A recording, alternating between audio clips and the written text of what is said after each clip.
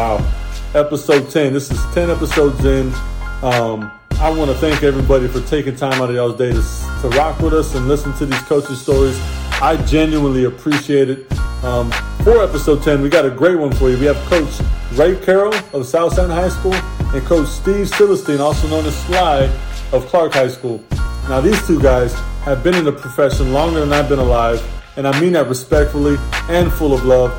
I have nothing but admiration for these two coaches. They do a phenomenal job. They have so much great insight for coaches all over the place, and I hope you guys enjoy this episode just as much as I did. We have Coach Ray Carroll, Coach Steve Sylestine, two legends. Let's get after it.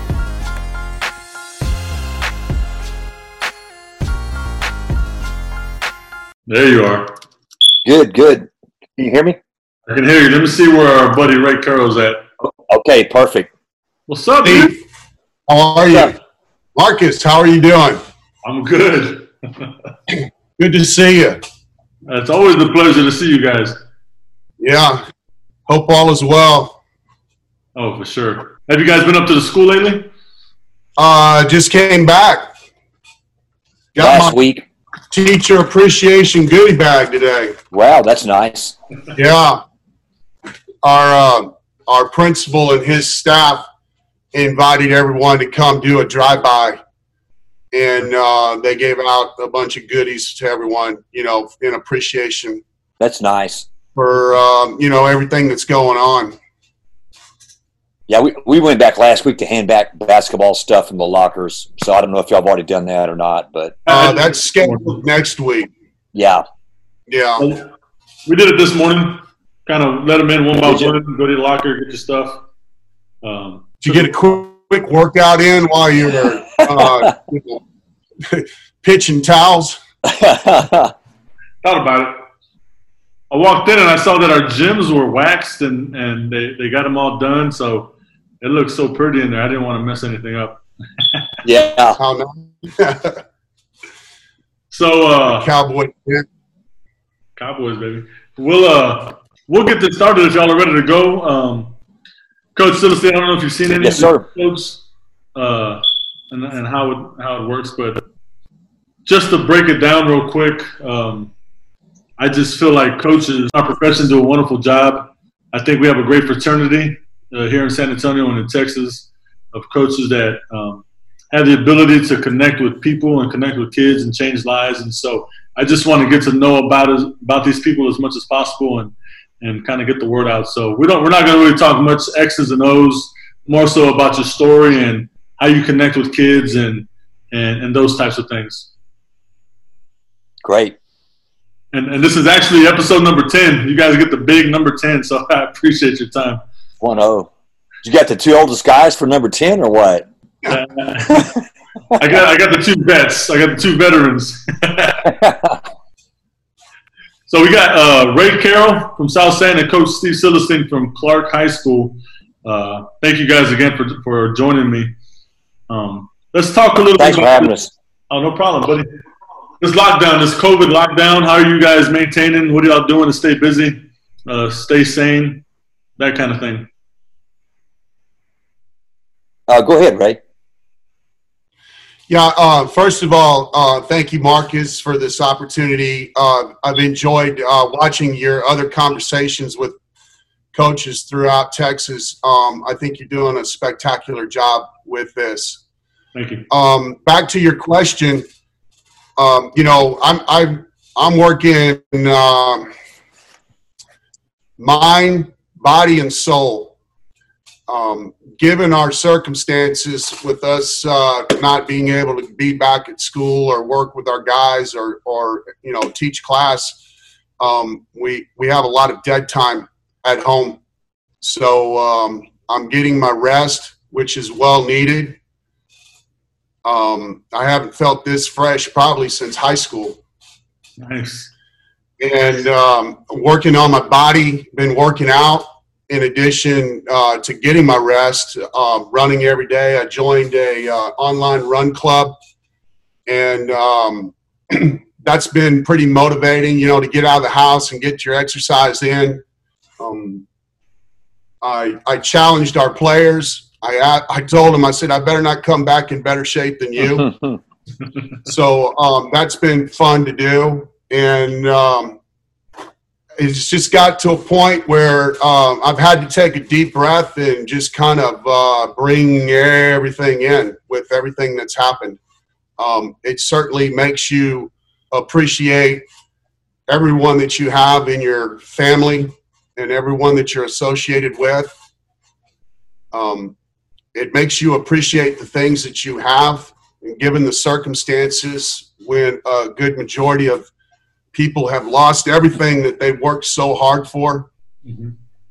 And, you know, because on any given moment, it could happen and you could end up losing everything. So I like to cherish all the opportunities and working on myself to try to make myself a better person, and reflecting on the things that have happened in my life, and excited for the opportunity to return.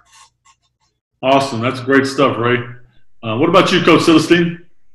I'm just trying to stay active, working out some, getting outside some. I tell you what's been really neat, probably the same for you guys and all of us, is just being able to talk to guys from, or not necessarily that you played ball with, but you went to school with. Maybe, you know, us guys, I mean, we can not talk to somebody for 5 years and then get on the phone and then we're best of friends and we remember the good times. It's incredible, the people that we've been able to connect with, and coaches and teammates and schoolmates, family members through this. Is all of us checking on each other. To me, that's been the neatest thing. And I'm, like everybody else, is dying to get into the gym and work with our guys. I mean, that's why we're doing what we're doing, even if we are great classroom teachers. But so anyway, just trying to stay active and staying connected with everybody. So good deal. Let's talk a little bit about childhood. You know, we don't have to go too deep into it, but where'd you grow up? What was your childhood like? And we'll get into your coaching journey after that. Go, Steve. Okay, well, I'm telling you what, I could not have a better upbringing in childhood, because my mom and dad were teachers. My mother was an elementary school teacher for 38 years, and my dad was a coach. So I actually grew up in the gym. My best memories are traveling with my dad's team. He worked his way up in the Clear Creek ISD, at Webster Intermediate, Clear Creek High School as a sophomore coach, sophomore football, sophomore basketball. When Clear Creek and Clear Lake split in 1972, he went to Clear Lake with Bill Kruger to be the assistant. So I went to Clear Lake. So he was a JV coach for 17 or 18 years at Lake. Then when Clear Brook opened, my dad got the job when he was like 56 years old, and coached there at Brook for about 7 years. So I just was able to grow up in the gym when I got old enough to drive. I had keys to the gym at any time. So that was a great experience. So it was neat having mom and dad that were in education. And my dad just passed this past December, but they got TRS, and that's what they've had not just survived with, but have prospered with and flourished with in their retirement over the years through TRS. And so it's really been a neat deal. And then got to go to A&M and play there for 4 years under Shelby Metcalf, and it was a great experience. And then from there, got into high school coaching and coached at Killeen Ellison for 2 years when I was 25 years old as a head coach. Wow. So the only thing I had on those guys is I could outplay them a little bit when I was still young. So you guys know how that is. Marcus, you're still into that, I bet. But yeah, for sure. But you can get their attention a little bit when you're a young coach at being a pretty good player. So anyway, and we can go into the coaching part of it later. But that's how I was brought up, and it was a great experience. Coach Carroll. Well, I grew up a military brat. Had the opportunity to travel around the world, born in California, and then a month later we took off to England. Then we came back here to the States, moved around a couple of times, and got shipped back over to England, stayed there for a few years, and then came back to the United States and moved around again. So I grew up as a military brat, and my dad was played for the military team and also coached the military team. So I got my exposure there as a youngster. Although my dad had to spend a lot of time away from home because of what he was doing in the military, required him to be gone quite a bit. So my mom got me exposed to sports. You know, she taught me how to play catch. She taught me how to shoot a basketball, swing a bat, taught me how to swim, ride a bike. I mean, she did it all. So the military lifestyle, when you lived on the bases, you know, you had the gyms, you had the swimming pools, you had the bowling alleys, you had the movies, you had everything that you needed. And so I took that pathway. You know, we'd get on our bikes in the morning and go up to the gym and play basketball all day long, and then go jump in the pool and swim and you know, just make sure that we're home by dark. So that's how I got my experience with athletics, because we did it all. I mean, we played football, we played basketball, we played baseball, was on the bowling teams. And, you know, all of those leagues were sponsored by the militaries also. So it was a very, very good experience. Well, Ray, I got to experience that when I was coaching at Killeen Ellison with Fort Hood there, with the military families, and it was incredible. And of course, a lot with San Antonio having a heavy military, Air Force, Army influence. But I mean, you could have a family move great athletes and kids, and then lose them the next year, or vice. So yeah, but hey, it's funny, Ray, because I spent a lot of time playing out there on posts when I was young. Yeah. So at Fort Hood. Yeah, I mean, we were in the gyms all the time. You know, playing up against older. Guys that were already actually in the military, and we're still in, you know, school. Yeah. So you get exposed to, you know, bigger, stronger, faster players. More physical. Yeah. Oh, yeah, without a doubt. Yeah, the one thing you always hear about basketball on base is the physicality of the game. Those guys really get after it. And so that's got to be a great experience growing up in it. Let's talk about your journey, your coaching journey. You know, where'd you start up until about this point, and everywhere in between? Go ahead, Ray. Well, I got my coaching start upon graduation of college. I did my student teaching at Lee High School over here in the Northeast School District, and we had an outstanding coaching staff all the way across the board, veteran coaches that had been around a while. So it was a great exposure to the high school coaching scene. And one thing that I learned was I needed to make a name for myself. So I volunteered my services and went out to football practice every day, and volunteered my services with the basketball coach, Coach Williamson at the time.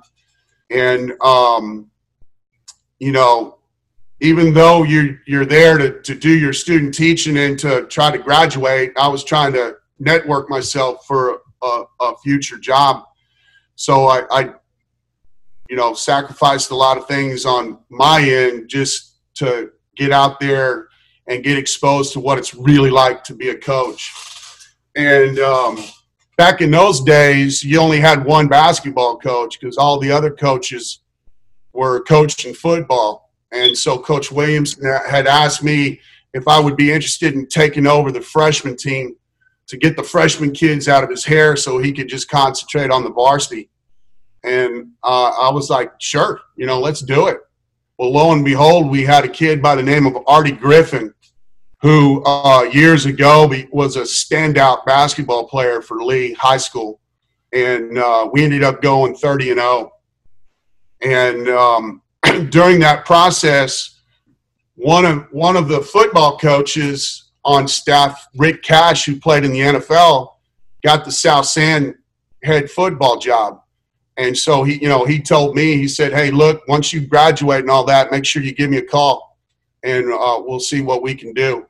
And sure enough, once I graduated, a position had opened up at Sylestine, which I was very fortunate because I was a December graduate, and typically those positions don't become available in the middle of the year.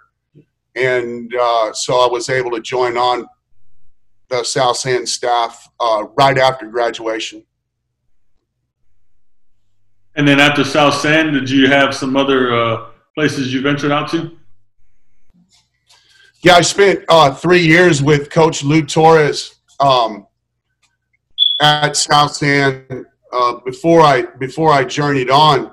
But just to talk about the success that we had at that time, I'm walking into a high school job right out of college, and we had Gary Durbin and Jesse Huerta, who were two outstanding basketball players at the time.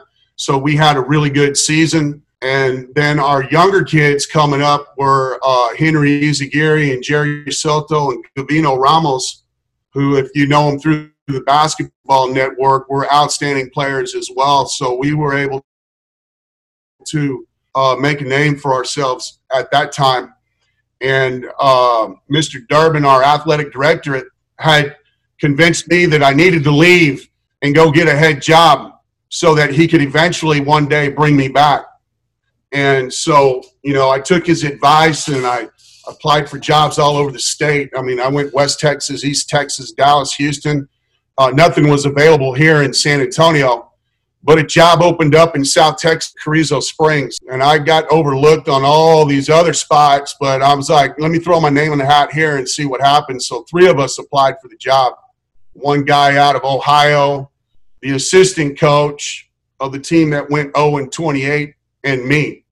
So when I went down there and interviewed for the job, Coach Tate, longtime successful football coach, said, hey, let's go take a look at the gym.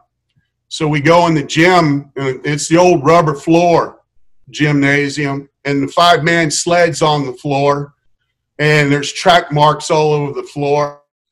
And he goes, well, what do you think about the gym? And I'm like, oh, okay. And he goes, let me go show you the equipment. So we go into the locker room, and there's 2 basketballs. There's an old flat red, white, and blue ABA basketball, and then there's an old NBA basketball that weighed about 100 pounds. He goes, well, there's your basketballs.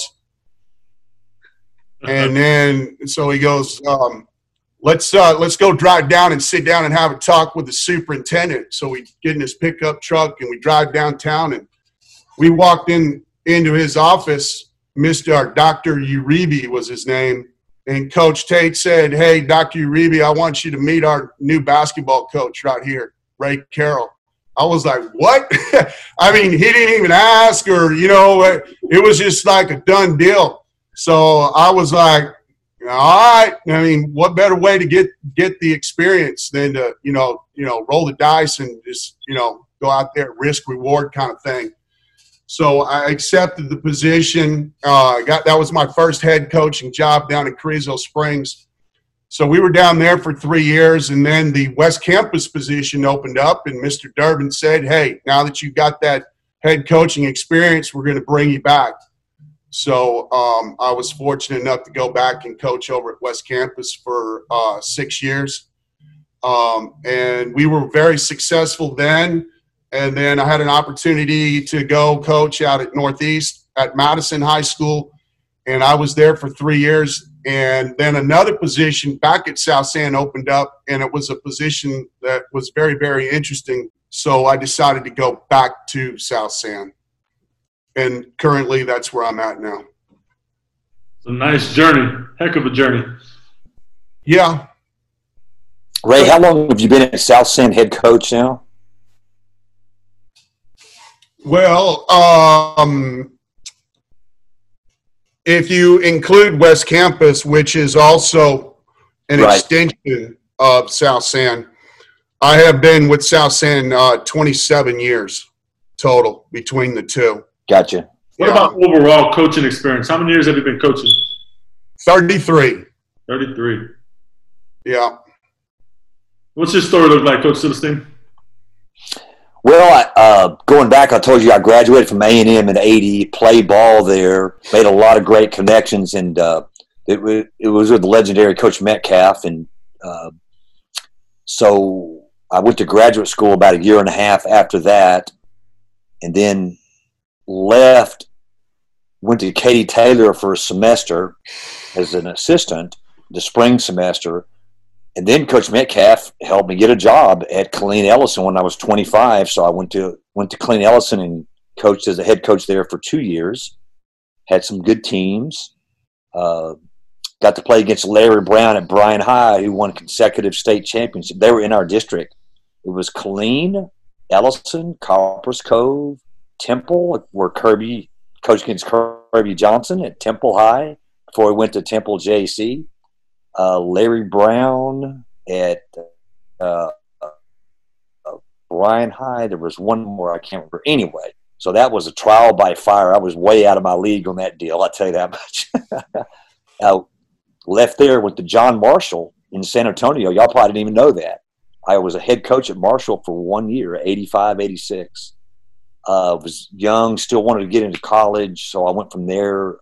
I had known Gene Iba since I'm from the Houston area, so I'd known him when he was at Houston Baptist, so he hired me at Baylor. Funny story, guys. I was a low man on the totem pole, but here's the staff at Baylor. These were small staffs, Division I at that time, but Gene Iba was the head coach. Danny Casper was the assistant. Kim Anderson was the other assistant, and then myself. Kim Anderson's now at Pittsburgh State, but he's at Central Missouri. He was a head coach at Missouri for about 3 years and lost his job there, but got even a better job at Pitt State. So coached 2 years at Baylor, met my wife in San Antonio, was at Marshall. We were apart, so a job opened at St. Mary's. My wife was training to be an OB-GYN, which she just retired from. And so I came to St. Mary's and got to coach with coaches Jim Zelsnack, who was an assistant, and Buddy Meyer.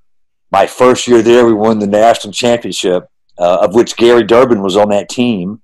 And another story, Ray, I don't know if you were there with Lou Torres. I actually recruited Henry and Jerry to come to St. Mary's. Yeah.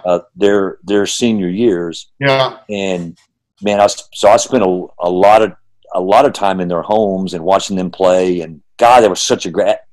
I don't know what. I think that was 91 maybe. And I think you guys, South lost to Ray Jackson and LBJ, Austin LBJ, I believe. Right. Yeah.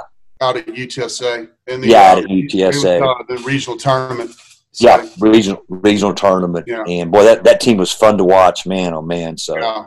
So anyway, I stayed at St. Mary's for 3 years, and then John Jay opened, so was lucky to get back and got into Northside and was the head coach at Jay for 7 years, and we had some good runs. Got out of coaching and taught at O'Connor for 3 years. Actually stayed at home for a couple of years and didn't work. Stayed at home with the kids. Came back to Northside after 3 years. And was the head girls coach at Stevens High School, who we just opened up. So I got to coach my daughter. And coaching girls was fun, but it's hard, and it makes you a better coach. And it's a whole new perspective. I thought it was really good for me as a coach. And then when Kevin Hamilton left Northside to go to the athletic office, I went to Clark, and this will be my 12th year at Clark as a head coach. So that's the story, man. I got to work with some great, just like you, Ray, and I got to work with some great people. And gosh dogging, my influences, were here's the influences I had. Shelby Metcalf, he was an old Henry Iba guy, the way they defended and played. Buddy Meyer, old school of the old school. Mm-hmm. Gene Iba, the name Iba ought to tell you something. So so I'm trying to make sure that we stay on top of stuff and play modern basketball and all that. Yeah. So, but man, it was great. I always got to coach with Stan Lang was my assistant at John Jay. James Joseph, who's now the head coach at Holmes, played for me. Ray, I know you could go through the whole Yeah. Gerald McCaslin is a head coach at Holmes now. He played for me at Jay. And Romero De Leon and I coached together. Romero was retired. He was at Holmes and Roosevelt. And so it's just been a great run. The whole thing, Marcus, like you're saying in Ray, it's just getting to know people and relationships and all that. So if we just talked about wins and losses, man, you just wouldn't do this. I mean, it'd drive you crazy. So when you mention names, we're probably talking way over the head of Marcus because of the age difference. But I'm going to throw some names out. My high school coach was Alan Rayum, who was a stand-up player at South San and at Southwest Texas. And then I was actually getting recruited by Shelby to go play at A&M. What year was that, Ray? This was in 1980. Okay. And, I went and did the recruiting visit, went and did, this, that, and the other. And, Shelby was kind of, we're looking over here, looking over there. We like you, but, it'd be nice if you go and you play junior college ball, and then we'll evaluate you from there. So his influence was pretty good. John Thornton was the Hill coach, who's a former Aggie. He's a good man. I played for him, and then I played for Ray Roberts, who's a former Aggie. Yeah, so there's a lot of connections there. And then after Hill College, I decided to go down to Southwest Texas State, and Bob Derryberry was the head coach there. Billy Clyde Gillespie was our student manager at that time, or a GA, later became the Kentucky head coach. And then, of course, so, those are some pretty big names of basketball right there. Yeah.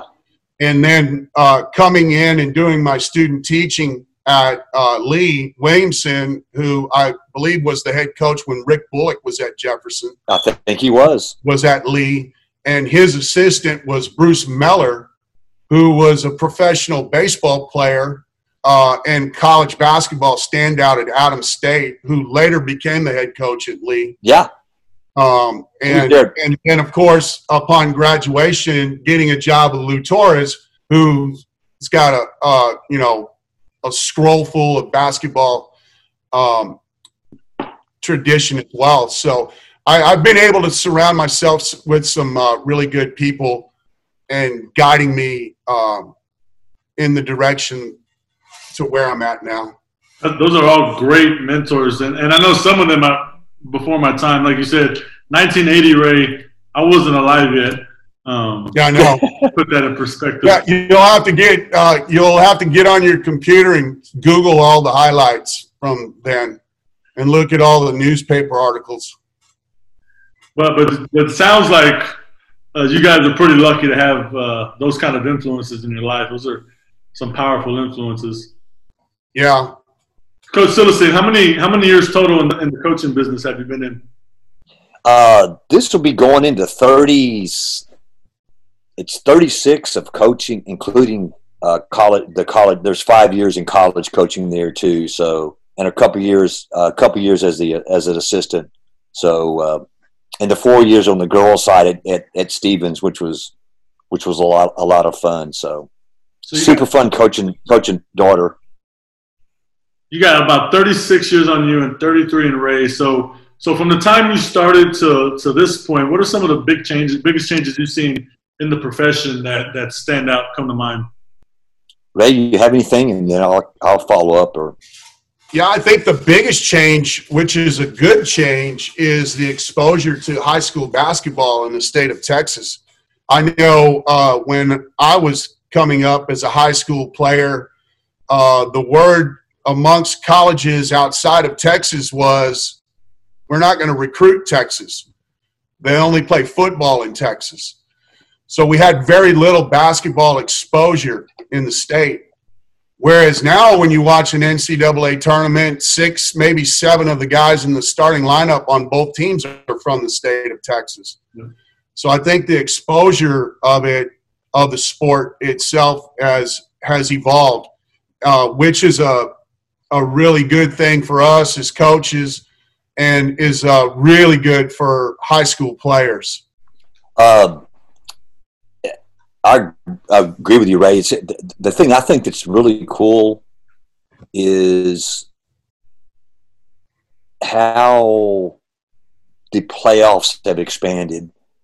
Back when I was in high school at Clear Lake, it took one team. One team. And then, Ray, it went to 2 teams for a long time, and then 3 teams, and now 4, and who knows, they may open the whole thing up for everybody at some point in time. I don't know. Yeah. You know, but I think that's really, to me, been a great thing to have 4 teams that get in. Yeah. And I'm hoping, and I don't know if you're addressing this with the other coaches. I haven't seen all of the podcasts, Marcus, but if we can move towards getting a shot clock,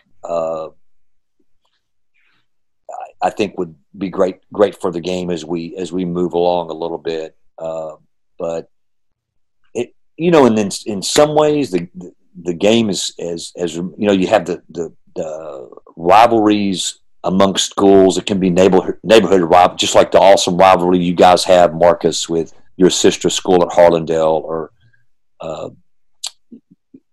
you know, those type of rivalries I think are just so neat, and they kind of like continue year on year, even though we have had a proliferation of schools in San Antonio, Houston area, Dallas, or wherever. So just like I was going back, you can, like when Killeen High and Ellison play in Killeen, that's still a big game. So the high school rivalries are always, you know, they've maintained and are still really neat.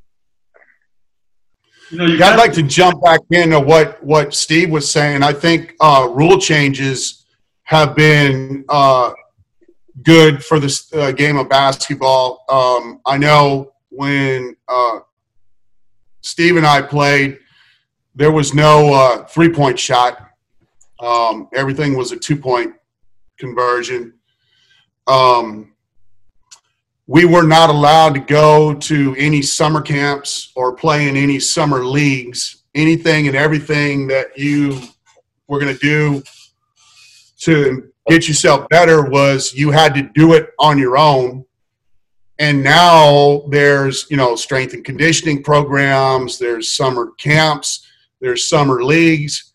And because of all of those rule changes, then goes back to what I had mentioned before about the exposure for the athletes. So rule changes have been a significant increase in making the game much better. You know, kind of tapped into it a little bit. I have it written down a little further towards the end, but we can dive right into it. Just the idea of some of the rule changes. I know Stevie talked about it a little bit. The idea of maybe a shot clock or a charge circle. I mean, what are some of your thoughts on some of those ideas moving forward that you hear people talking about often? Yeah. Let me go back real quick, and then we can go to this. You remember, Ray, when we had Summer League, Marcus, there was a rule you only could have 3 players per team playing. So we'd meet. John Hunt ran this, and, you know, he just passed away. He's a great guy for basketball. But we'd go meet at a local meeting area in May, and we would put our guys on teams. Like it could be 3 Clark players, 3 South End players, 2 players from McCullum, you know, 2 players from Harlandale, 2 players from O'Connor or whatever. It was just because that was the rule. You could not have 3 players per team. So it was highly legislated. So anyway, go ahead, Ray. Even with that rule, though, that was a big change because, Steve, when you and I played, we weren't allowed to go to camps at all. No.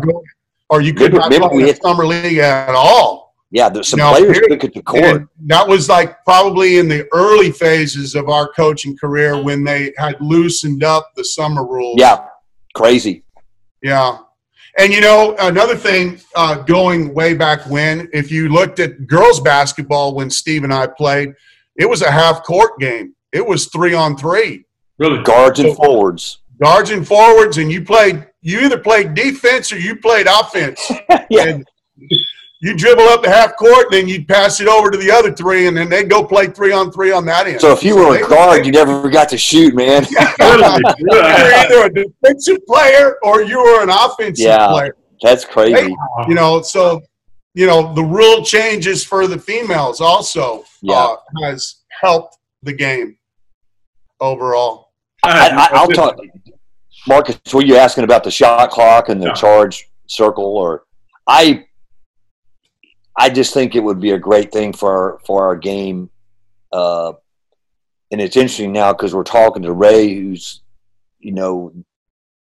South Sam, you're known for long possessions and stuff like that. But that doesn't mean you're not going to shoot the ball if you're open early. Same thing with us at Clark or wherever. But what I think about it is I think it would make the game better at the end of close games. Say we had a 30-second shot clock.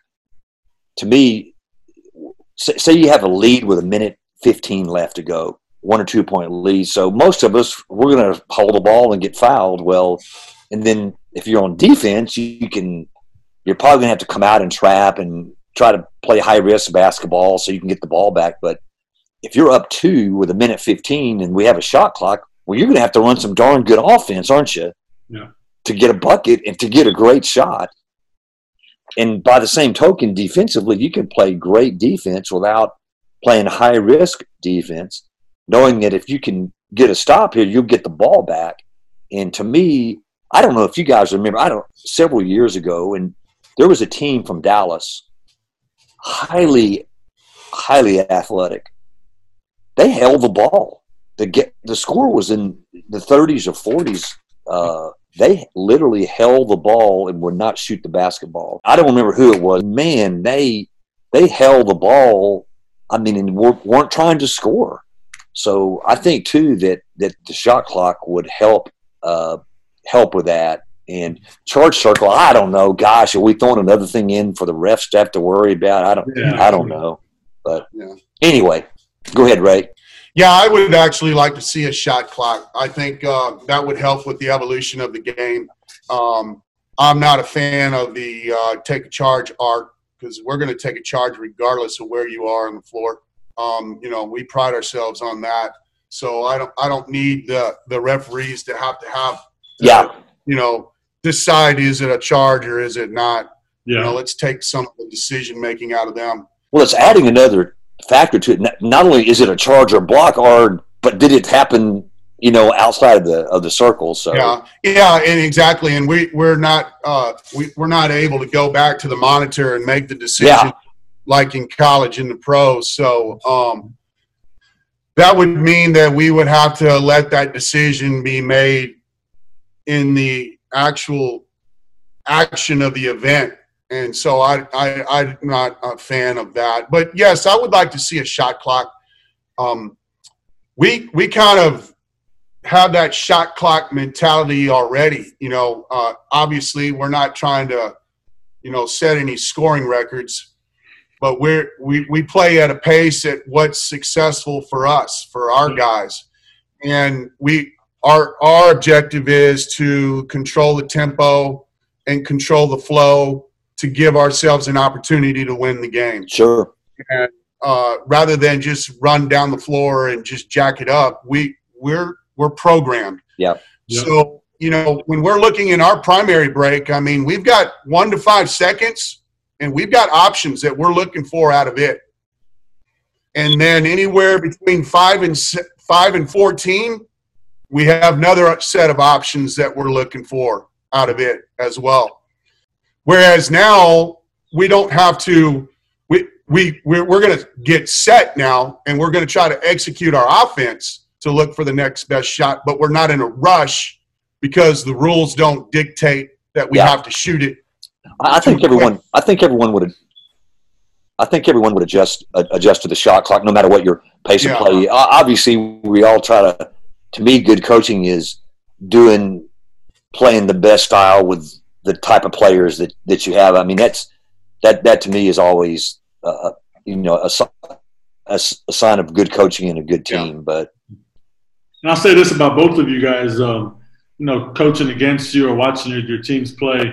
Both of your teams have always seem to understand what kind of shot their coaches want. And so shot clock or no shot clock, I think you guys will both be able to adjust perfectly fine. I mean, you guys know what a good shot is, what the best shot is for your team. They usually don't take poor shots. And so that's just kudos to you guys for obviously running great programs. Thank you. Thanks.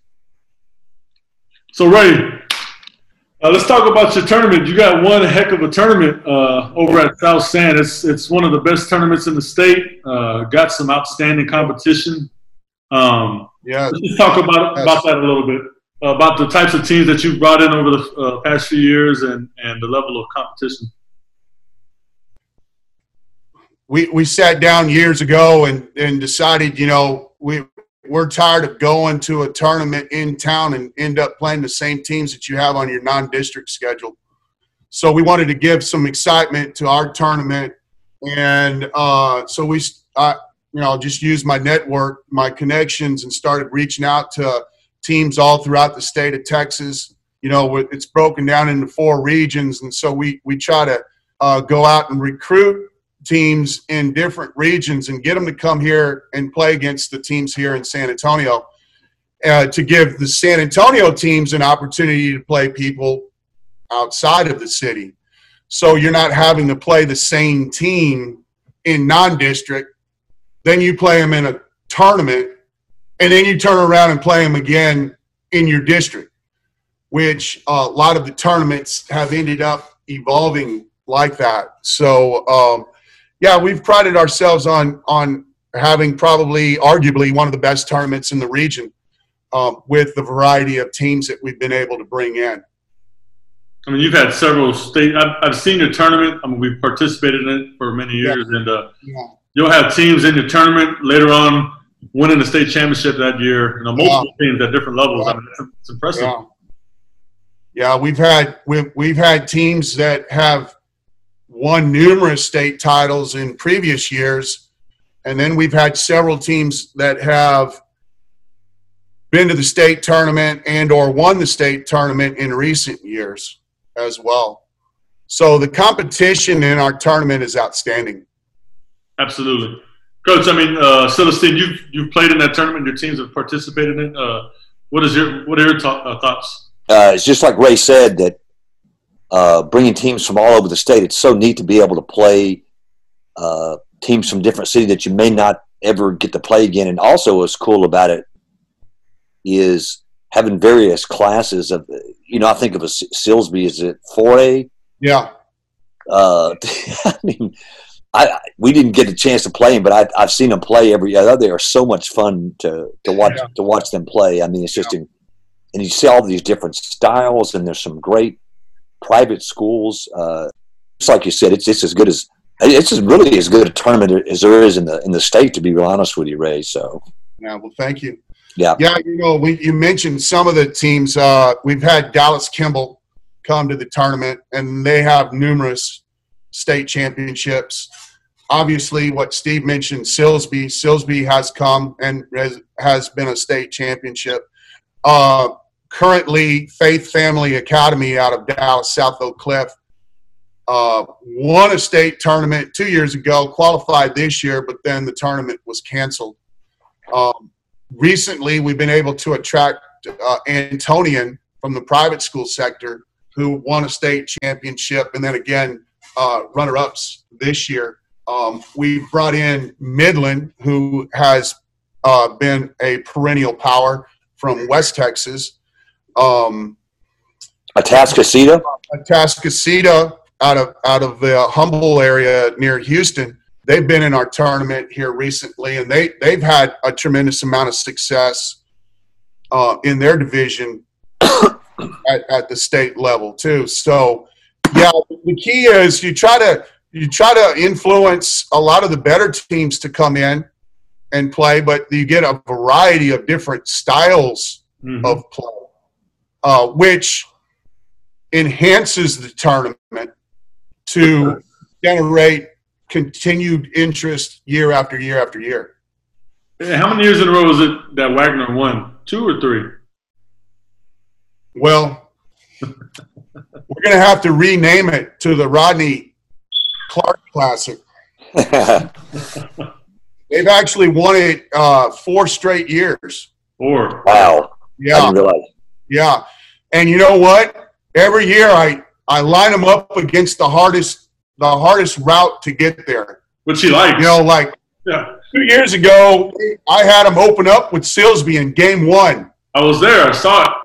It was 92-90 in triple overtime.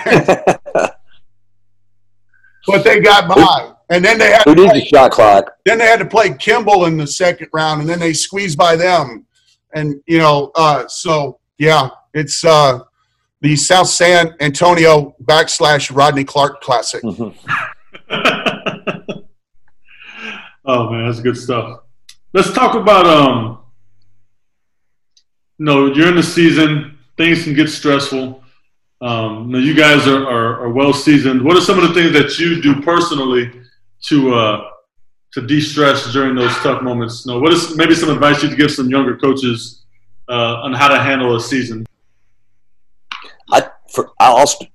It goes back to what Ray and I were talking.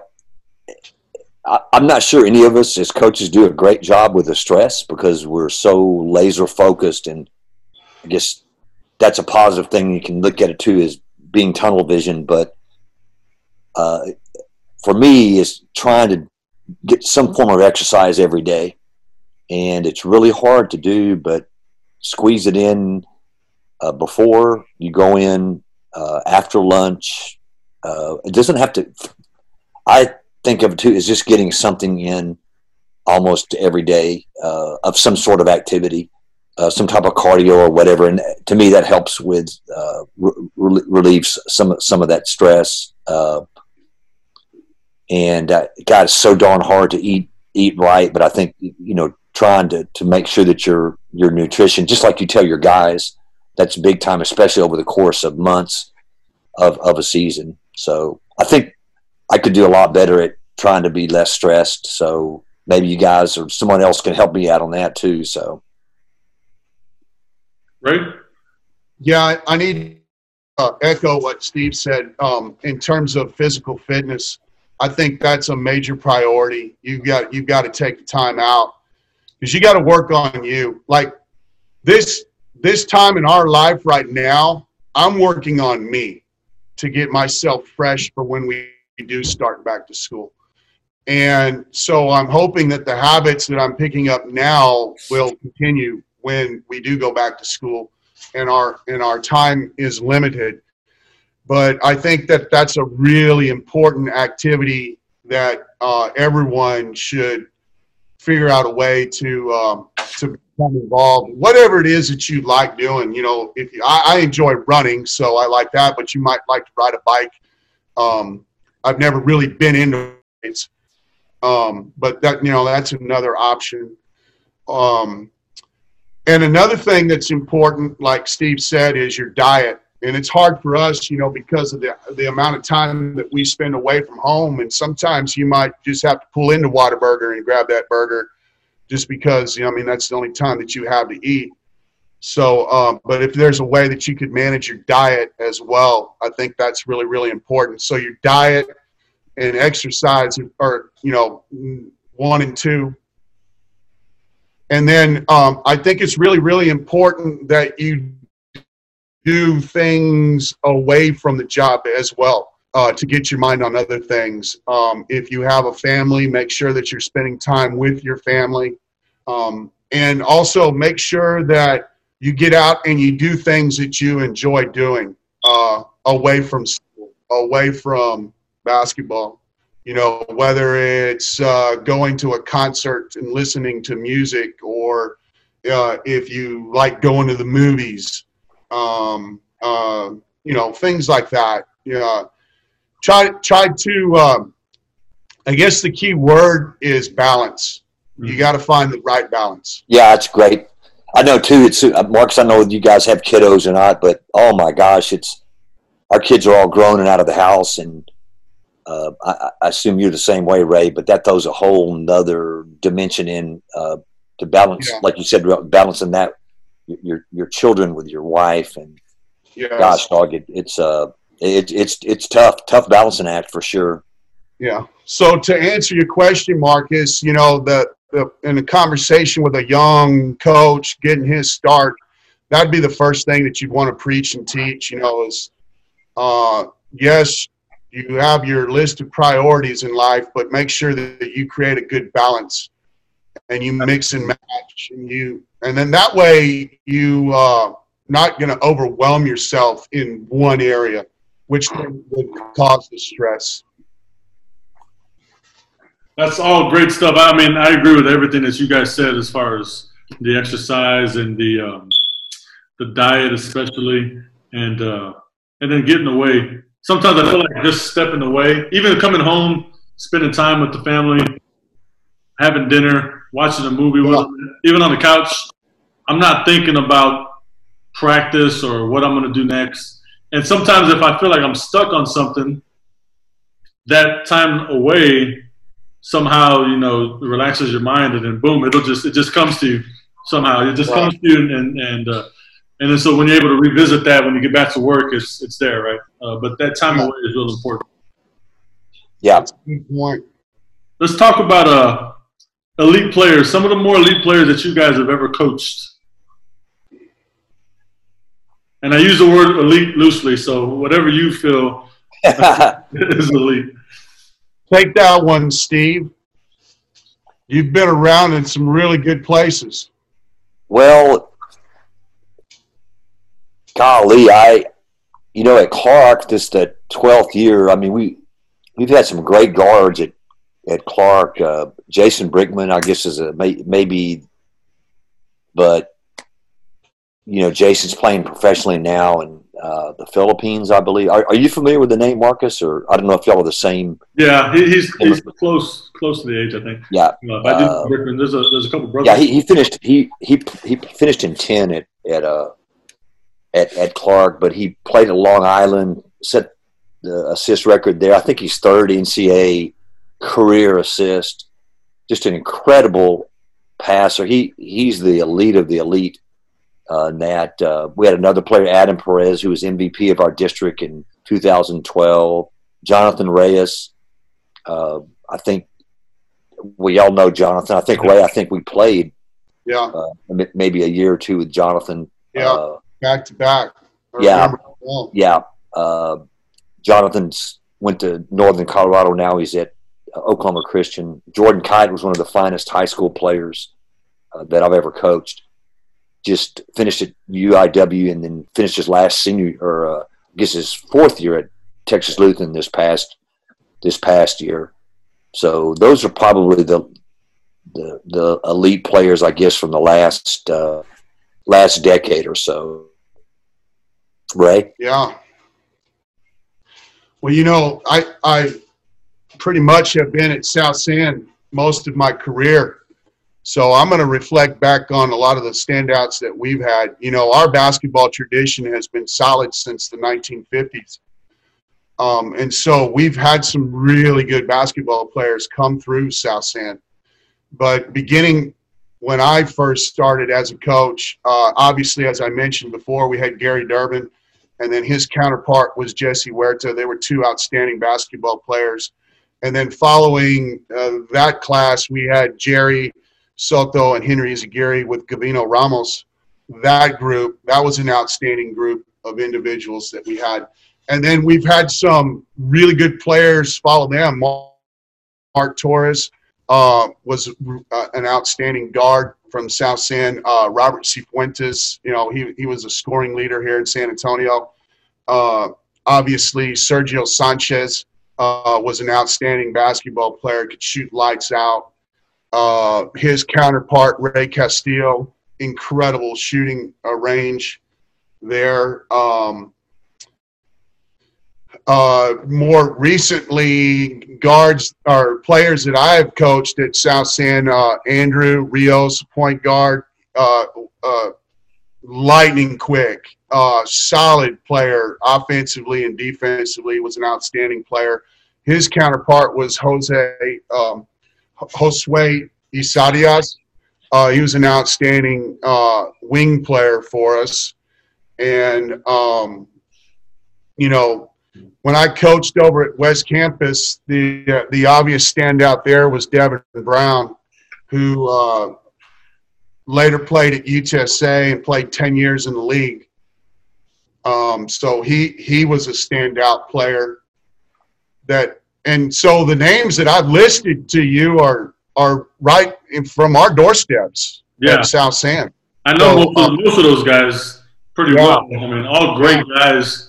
And I'm hoping I didn't miss anybody, and if I did, I apologize. So what was it like to watch? Those really good players come from South San. What was it like to watch Devin Brown just score at will? It seemed like in high school. What was that like? Fun. Pass the ball to Devin. Yeah. You know, when we had tryouts, I had everybody in the gym, and you know, I had probably about 200 kids in the gym wanting to try out for the basketball team. So I said this, all right, all of you guys that think that we should pass Devin Brown the ball every time down the floor, you come stand over here on this side of the court. If you disagree with me and think otherwise, you come stand on this side of the court. So all those players that went over there, I said, thank you very much for your tryout. And I turned around and looked at the other players over here and said, all right, guys, let's go to work. So that's how we made our basketball team there. Yeah, we had a rule. Every time down the floor, the ball is going to go through him. Every time. It's smart. I mean, it's smart. Yeah. How long did he hold the city scoring record? He held the record up until Garnica from Lee High School broke it. And I want to say that was probably, I guess he's established that record in 98. And I think Garnica, Steve, you might be able to help me, was about, 06, 07, somewhere in that range? More like 2010, I think. I think he was a little bit later because I think he was the same year as Brigman and them. Yeah. I think he was 10. I think he might have been 09 or 10, actually. You know what, Coach? My brother-in-law, you know Jacob, right? Quinones? Yeah. I think it's the same year. I think that's 2010. Because y'all played. Okay. I just remembered another guy, too, I've Ray for leaving out. Well, El Hadi Mullah, who most of the people know in San Antonio, whose nephew is playing for us now as a senior. Yeah. But El Hadi he's the all-time leading scorer at Clark. He played freshman through his senior year, so I got to coach him for 1 year. Yeah. You know, then Marcus, if you want me to go back and name some old school guys from when I played, I know when I was like a freshman and sophomore, I think it was, we had Gilbert Salinas over at Burbank High School, 6'11", 7 foot tall. Burbank won a state championship. He later went on and played at Notre Dame. I know when I was playing, there were a lot of really talented players. Jay Shakir over at Fox Tech, he was a standout that later went and played at Baylor. Kurt Thomas was a standout player over at Roosevelt. Doug Moe, the son of Coach Moe, he was a standout player over at Clark High School. He's probably in your record books over there, Steve. And then his counterpart was Kevin Hamilton, who you know very well, Steve, from Northside ISD. And Cato Hardy over at our rival at Southwest, he was a standout player. David Glazner at St. Gerard's, he was tough. Raul Elizondo at Holy Cross.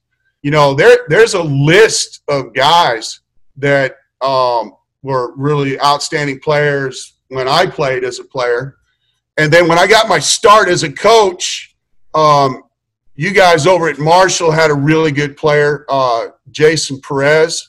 Oh yeah. I actually didn't coach him. He was there when he was at John Jay. Okay, yeah, he was when I was at John Jay, he was at Marshall. Yeah. Oh, he was a great player. One of the best I've seen in high school. And then we had the scoring battle between Gary and Tony Terrell over at East Central. Yeah. You know, so they were pretty much in the same class, I think. You know, Jason over at Marshall, he was really, really good. Boy, I tell you what, I'm going back in time. Hey, help me out here. The name, and as far as this is just for my own personal reference, but as far as McCullum goes, the name that always comes up is Bill Bailey, but I never saw him play. Did you ever get a chance to see Bill Bailey? Oh, yeah. Yeah, I know Bill Bailey really, really well. Yeah, he was a guy that I was looking up to because he used to be running mates with Nick Casas from South San, and they played about the same year that Gilbert Salinas over at Burbank did. So, yeah, Bill Bailey, man, he could shoot lights out. Nick Casas, he was incredible. He could shoot lights out. He later became a South San coach. But another name from McCullum, he's probably in your record books over there too. When I played was Alan Martin. He was a really good player, and he went down and played at UTPA. He was a standout player there. And then his counterpart were the Balderrama brothers that played at McCullum. Yeah. So I know back in the late 70s, McCullum was really, really good. There's a lot of history here in town. Let's talk about assistant coaches real quick. You know, you guys have been head coaches for a long time, but also served time as an assistant. Let's talk about the importance of an assistant coach. I mean, they're obviously valuable resources, part of our culture. Just talk about your emphasis on how important our assistant coaches are. Well, I'll just start out saying that an assistant coach should make the head coach's life easier. The assistant coach is there to enhance the program and be loyal to the program. And the other thing is, and I've been blessed with so many great assistants, but it's to the head coach as well, but it's to build relationships with the players. To me, that may be the number one thing. You don't want good guy, bad guy type thing, or good cop, bad cop, but having relationships with the players that maybe the head coach can't have. Gosh, so dog, to me, that's the biggest thing that an assistant can do. And I don't know, Marcus, you were an assistant at Marshall. Where else were you an assistant? Oh, well, I was with Where else were you an assistant besides Marshall? At Southwest with Reggie. He brought me over to Marshall. You were at Southwest as well, and then to Marshall. So anyway, that's that in a nutshell. What about you, Ray? What do you think? Yeah, you got to be that guy that takes a lot of the stress levels off the head coach. And you do that by establishing the relationships with the players, because we as head coaches, we get on players from time. And then a good assistant is a guy that can bring the player over, give him a hug, and let him know that everything's going to be all right, the assistant coach has to be energetic. But you have help with parents, and you have to deal with administrators, and you have to deal with budget, and you have to deal with scheduling, and, the list goes on. The last thing you have to worry about is what's going on in the gym, And so when you're that lead assistant, you're that guy that's, boom, getting all that stuff done. So when the head coach walks in, hey, we're ready to go, So you got to be that guy, because when you walk in the gym, you want to be ready to go. And so you want that assistant to be that lead, that guy that balls are out, the players are getting stretched and loosened and ready to go, And then what you do in practice, you've taken care of in your pre-practice meetings and your coaches' meetings. Yeah. And then you have your, list of activities that you're going to be doing. But you need that leader, the guy that's enjoys being labeled as the assistant coach, but takes a leadership role. Absolutely. I got a phone-in question for Ray Carroll. On a scale of 1 to 10, how are your current assistants right now?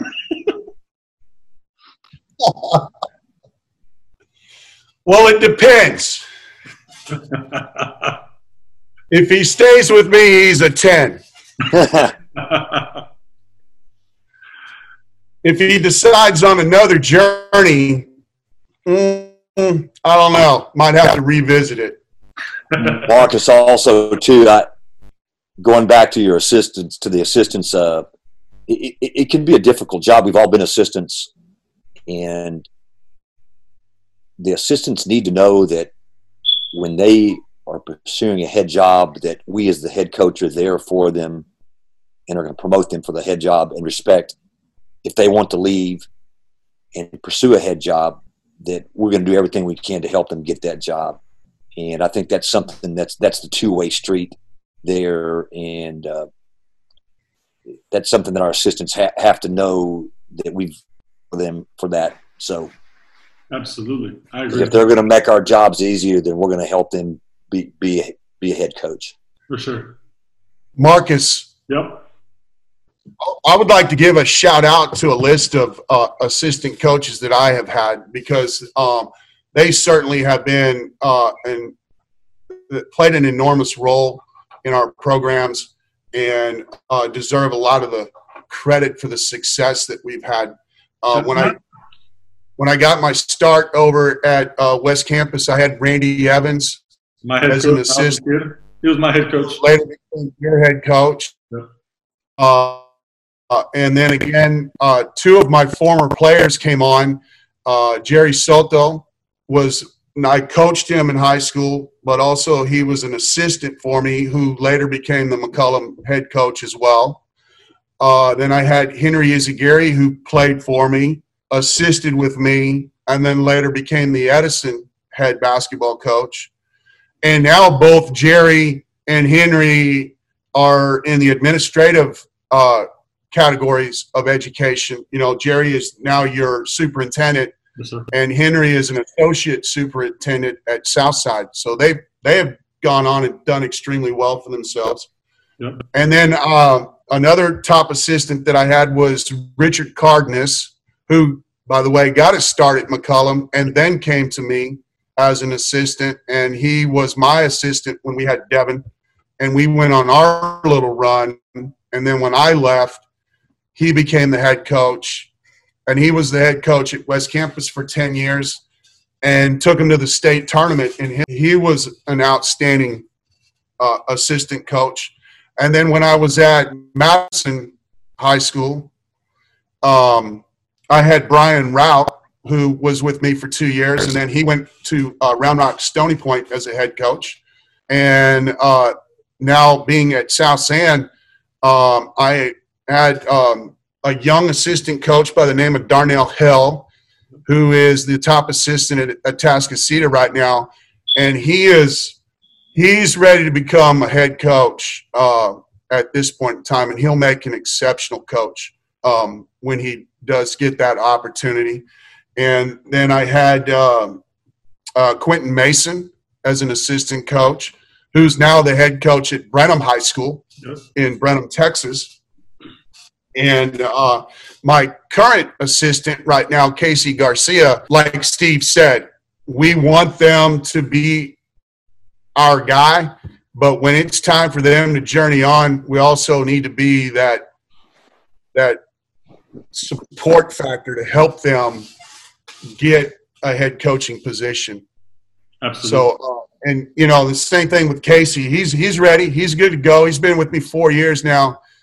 Each year I've given him more and more to do, and he's taken on that role, and he's ready. He told me, he said, you got to ask Ray. Coach Sylestine. Yeah, that's why I said, in case you didn't know, Coach Sylestine. Yeah. That's why I said if he stays, he's a 10. If he leaves, he's a 1. My cousin called me and said, hey, you got to ask Ray how his assistants are on a scale of 1 to 10 right now. I said, oh, I've had a lot of good, really good people work with me as assistant coaches, and they've certainly been the key factor to all of the success that we've been able to have. Absolutely. Let's talk about before we call it a day. Let's talk about just impactful moments in your career. Like you said earlier in the episode, Coach Sylestine, it's not just about wins and losses, right? Let's talk about just some impactful moments with your student athletes, things that make you realize what we do is important and really makes us love what we do. Off the top of my head, Marcus and Ray, and you guys can attest to this, and this is so sincere and true for all of us coaches. The best thing that can ever happen to you is when ex-players come back and visit. Yep. It can be from last year's team. It can be 20 years ago. It can be 30 years ago for Ray and I or older coaches. But that never, whoever that is, what's really neat is it can be a guy that didn't play much at all, or it can be a guy that was an all-state player.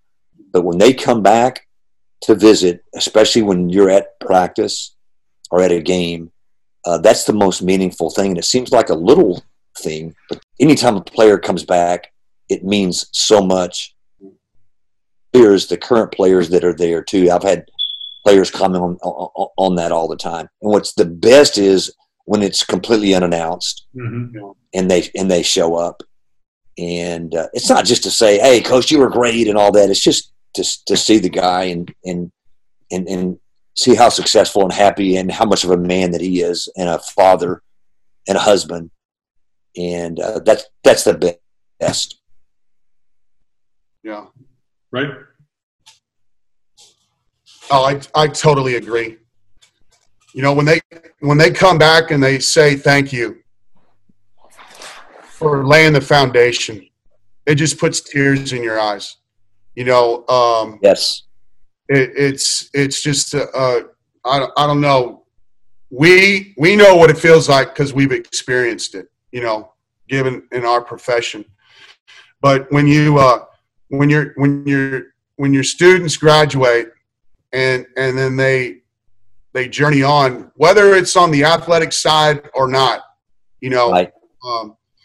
You know, sometimes players are fortunate enough to get collegiate athletic scholarships and continue their play while making their journey in college. One player in particular that I had did both, played in college and played in the pros. And I know the night that he was drafted, he called me that night and was asking me for guidance. And I was like, whoa, you know, here you are, you're fixing to be an NBA player and you're calling me. Yeah. So, you know, that's a really, really neat experience. But then on the flip side of that,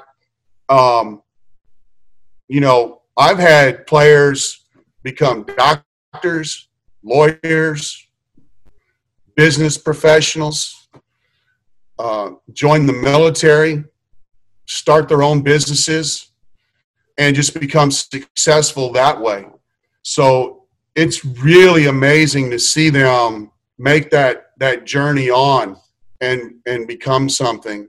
I'm fortunate. I've actually, this year will be my second valedictorian.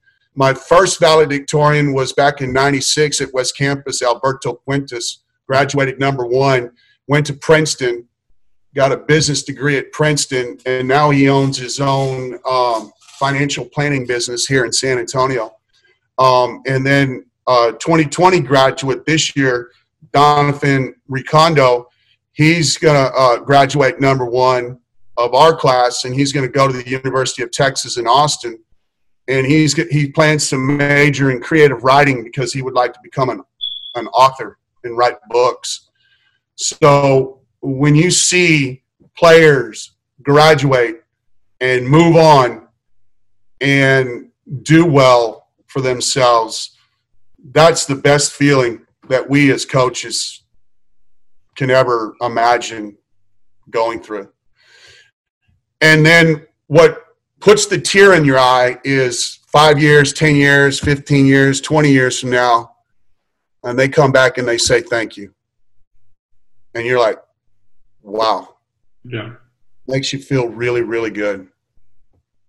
You get me all emotional over here. I feel it. Yeah. I feel it. Yeah. It's tear in the eye. And I want to say this, Marcus, too, and that there's a saying, if you're a coach and you haven't been humbled yet, then you haven't coached long. And it's humbling. And you,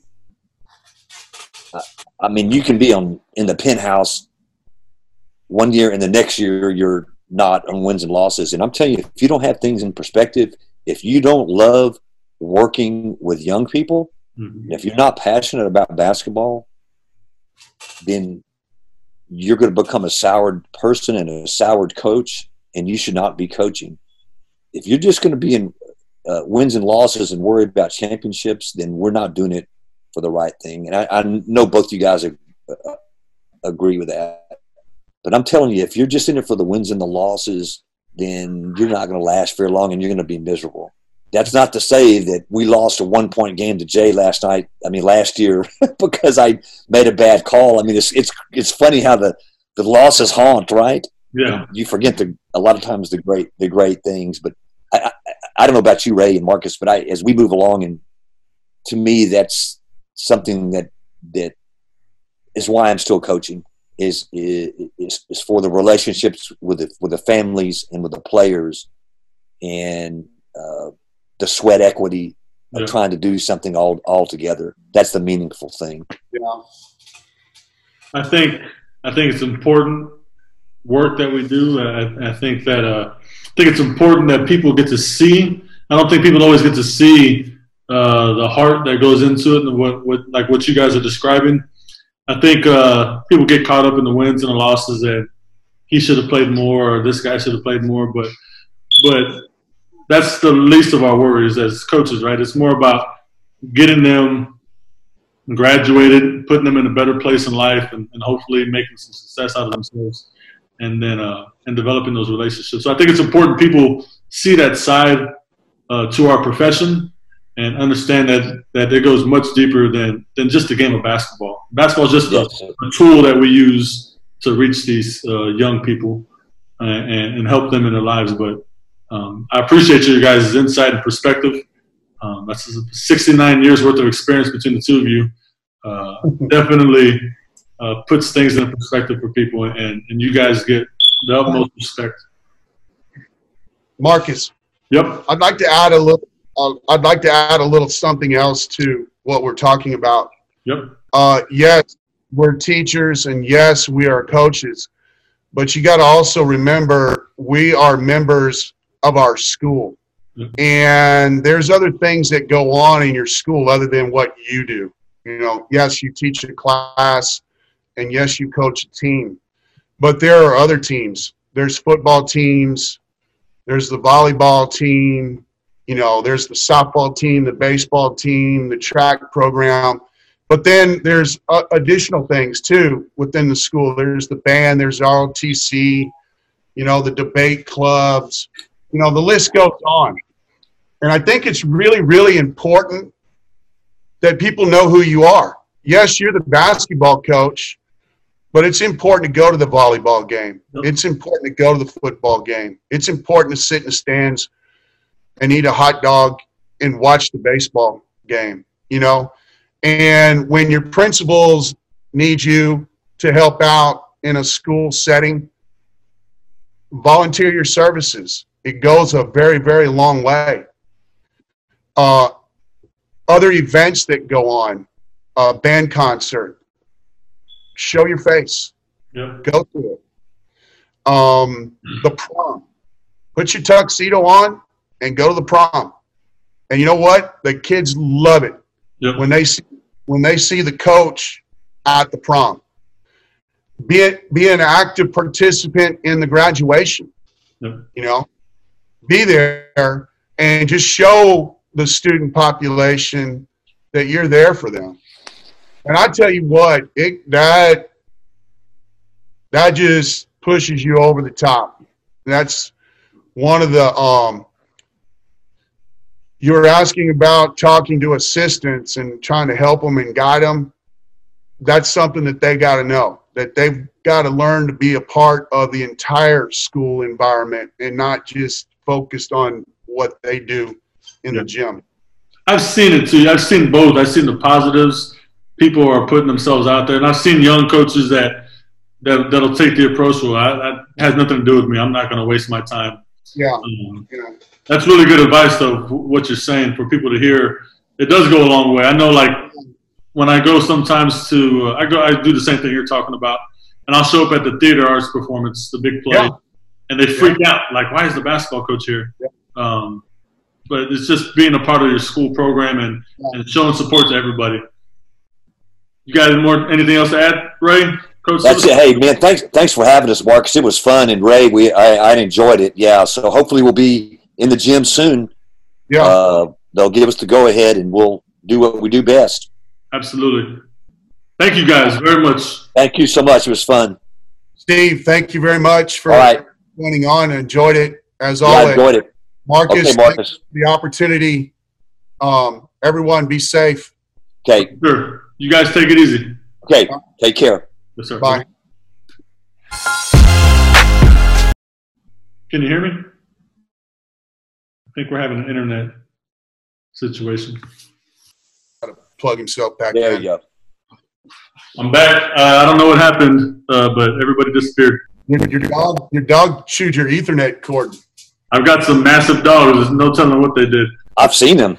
Hey, now you're going to have to test your editing experience there. Oh, I got it. That's easy. That's easy. Take that little blurb out.